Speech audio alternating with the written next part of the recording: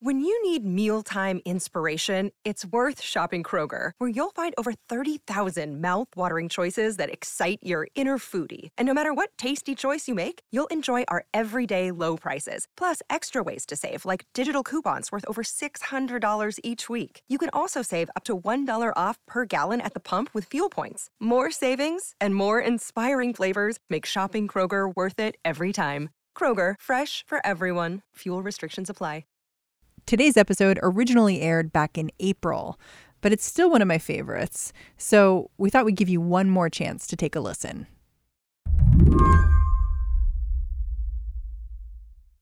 Before I tell you the story of Brandon Flood and how he became the most unlikely Secretary of the Board of Pardons ever appointed in Pennsylvania, just meet him. I've heard you call yourself Urkel Brandon. Yeah, the two personas. So it's the regular Brandon who can be profane and has his natural foibles, and then it's Urkel Brandon. You remember Urkel, right? From that 90s sitcom, Family Matters. The nerd, the guy with glasses and suspenders. You wear a bow tie like every day, right? Yeah. Ironically, every day except Sunday, the day where I should probably have a bow tie on. For years, these bow ties helped Brandon keep a secret. People usually perceive that my true background is completely different than what it is. The secret was Brandon's rap sheet, the decade he spent in prison for selling drugs and carrying guns. When Brandon talks about having two personas, he doesn't just mean on-the-clock Brandon and off-the-clock Brandon. He's talking about the tension between the mild-mannered bureaucrat he is now and the fiery teenager he was before. It's a side of himself he's only just started to talk about, even though he's been in state government for nearly a decade.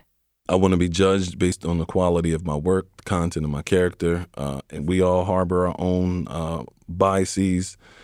So when you hear something that about someone that completely blows your socks off or causes you to view them through a different lens, you tend to treat them differently. So the objective was always to get as deep in the state government before I revealed my story. Now, this pardoned ex-con has become the Secretary of the Board of Pardons in his home state, the face of clemency in Pennsylvania. I wanted to know how Brandon got where he is today and whether a former inmate is going to run this board differently. I'm Mary Harris. You're listening to What Next? Stay with us.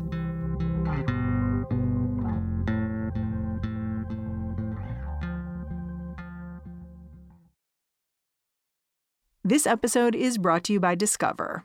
When it comes to your finances, Discover wants you to know they are the credit card that is always there for you. With 24/7 U.S.-based live customer service, everyone has the option to talk to a real person anytime, day or night. Yep, that means no more waiting for, quote, normal business hours just to get a hold of someone.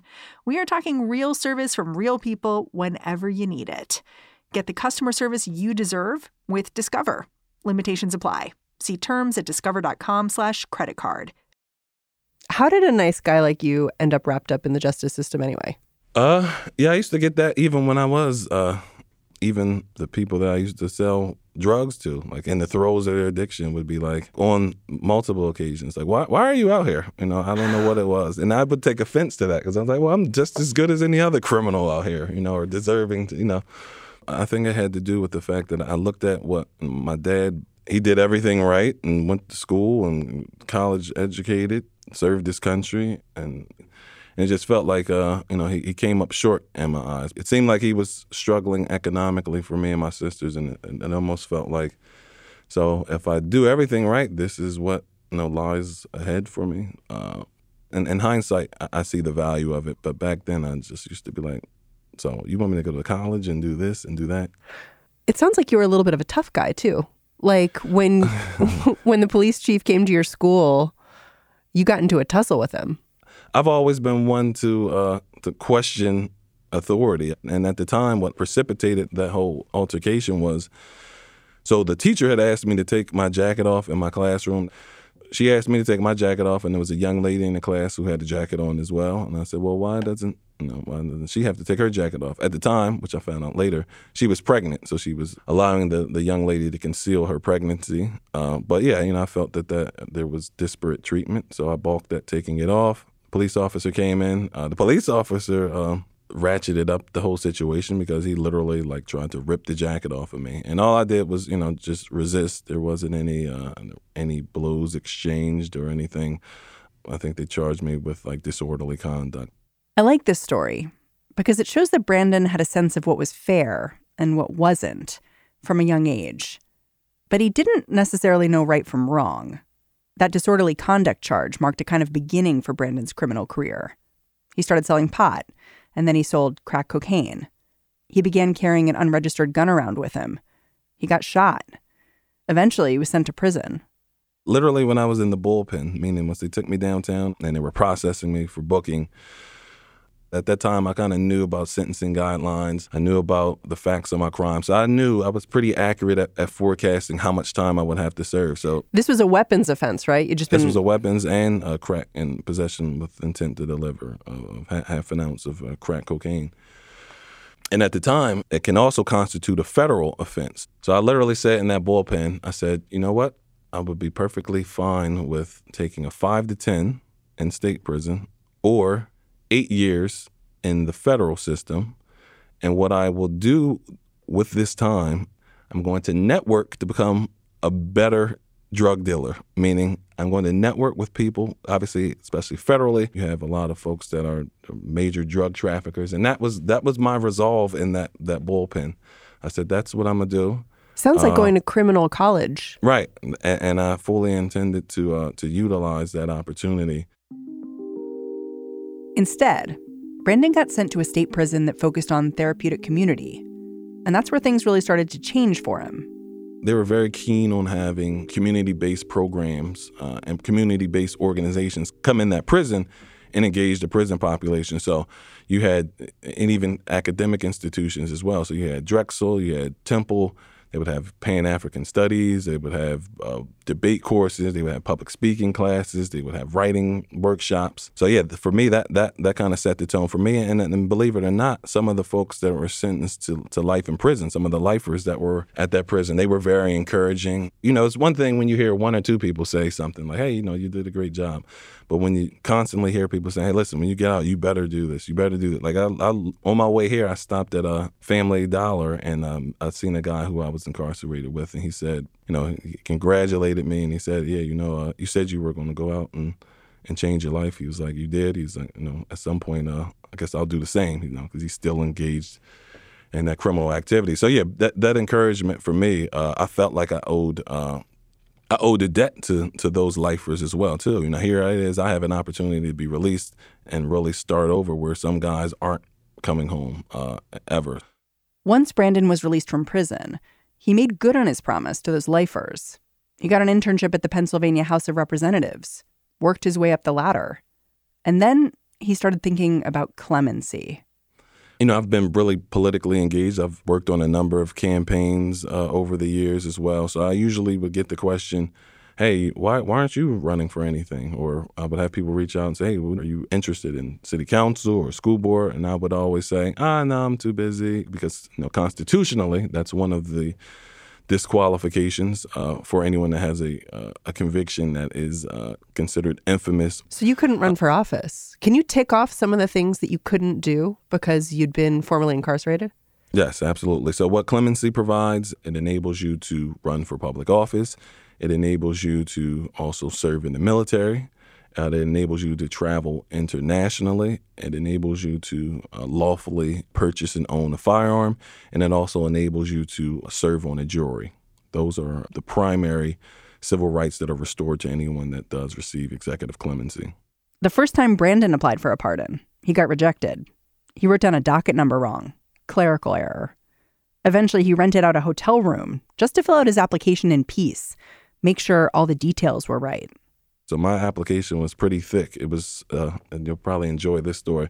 It was so thick that when I brought it to the Board of Pardons office, they had a window. It was a glass window that you usually slide it through. They had to open the door to get mine because it would not fit through that slot. So How many years did it take to go from being incarcerated to serving as the secretary of the Clemency Board?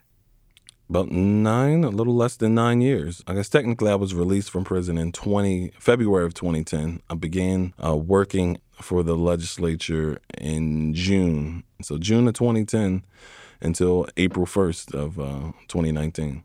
When you're considering a prisoner for a pardon, I wonder how you might be looking at their application differently than the people that you're serving with. What do you see there? Well, certainly, because I get a lot, since the announcement, obviously, I've been inundated with emails and inboxes about people looking to learn more about the clemency process or folks saying, hey, I need a pardon. That must be overwhelming. Yeah, it is. But by the same token, I understand, I'm blessed to be in this position. When it comes to an executive clemency board, I believe I'm the first ex-offender to ever occupy the position as their chief administrator. There's a lot of people, I think, dwelling in the shadows that have similar backgrounds than myself. So there's been a number of people that have reached out to me and said, hey, listen, I think your story is inspirational. And I actually have a conviction from 20 years ago that, I never thought about trying to get pardoned. Can you help me with the process? So it's been a lot of unlikely, unsuspecting people. And these are people who are working in state government, doing well for themselves. And they said that, part of the reason that they're seeking this is because they feel like they reached their ceiling, their professional ceiling. Tell me a little bit about Pennsylvania and how Pennsylvania has been changing in terms of criminal justice over the last decade, especially when it comes to pardons, because Pennsylvania has this history of really clamping down on clemency for people who are incarcerated and people once they get out, right? The process was just incredibly complicated. Correct. The opioid abuse crisis has a lot to do with this big push for criminal justice reform, especially from conservatives joining the fight. And they can see it in their own district. So I think they have a greater degree of empathy now. And it's not, at one point in time, it was your textbook criminal was someone who lived in the inner cities and certainly was either black or brown, but certainly that stereotype has been dispelled. What you're saying is that the face of who's incarcerated is changing. Absolutely. Women, for that matter, too. More women are being incarcerated as well now. So certainly having, and as you've seen in Pennsylvania, that dynamic within the legislature, more historic number of women have been elected to office as well. So we have now the face of our policymakers are changing as well. That's interesting because you're a black man and you're painting this picture where you're saying there are more people of color in power, but then at the same time, there are more white people in the criminal justice system imprisoned. And that's created this unique opportunity to change how we think about incarceration and change how we think about what happens afterwards. Right. There still may be disparities in terms of sentencing. So when you're talking about a black defendant and a white defendant charged with the same exact crime, the same criminal history or the lack thereof, there may be disparate outcomes in terms of sentencing. But certainly in terms of who's entering that criminal justice system, who's occupying these beds, particularly in our local county jail, certainly the face of that inmate population is changing. You mentioned that you ran into someone you were incarcerated with just on the way in this morning. Right. How often does that happen? Oh, quite a bit. I'm very much still very active in the city. I go into the most seediest places in Harrisburg with a 3-piece suit on and a bow tie. And usually that's a conversation starter for people that don't know me. It's like, hey, what are you doing here? Or what do you do? So yeah, I encounter that quite often. And the one thing that I charge, just like I told the young man this morning, he said, well, at some point, I'll get my life together. So I'm like, all right, well, whenever you're ready for that, I'm here. I just wonder if you leave those interactions feeling optimistic or pessimistic.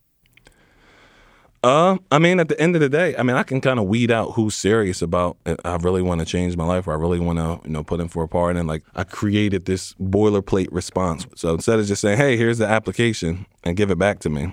No, what I'm going to do is I want you to take a very intimate and in-depth look at how the process works, what factors are considered, how long this process is going to take, what it entails. And then if you circle back with me, then I know you're serious. So I'm kind of weeding out the ones that are just, reaching out, saying that they want to engage in this process. So like, hey, I knew you. Right. And then I tell them to look at this too. Despite no matter how efficient we make the process and how much we're able to lessen the turnaround time, you should look at this as a long-term investment. Clemency should be looked at as a long-term investment because most of the times, I mean, I didn't get into crime overnight. You know, this was something that took a while for me to really immerse myself in and then ultimately be able to extricate myself from. So pardons is truly a restart. So for something where you can actually restart your life and be fully restored all your civil rights, that's something that should be looked at as an investment. Brandon, thank you so much for joining me. Thank you for the invitation. I'm more than happy to join you again in the future. So you know how to reach me. Brandon Flood is the secretary of the Pennsylvania State Board of Pardons. And that's the show. This episode originally aired back in April. Since then, Brandon has kept pushing for criminal justice reform. Now he's arguing that anyone who receives a pardon should also have their criminal record expunged. Today's show is hosted by me, Mary Harris. My producers are Mary Wilson, Jason DeLeon, and Ethan Brooks. If you get bored during the day tomorrow, pop on over to Twitter. You can follow me at Mary's Desk. And if you like the show, leave us a review. Go over to Apple Podcasts, open it up. If you're not subscribed, do that first. But tell us what you think. All right, catch you tomorrow.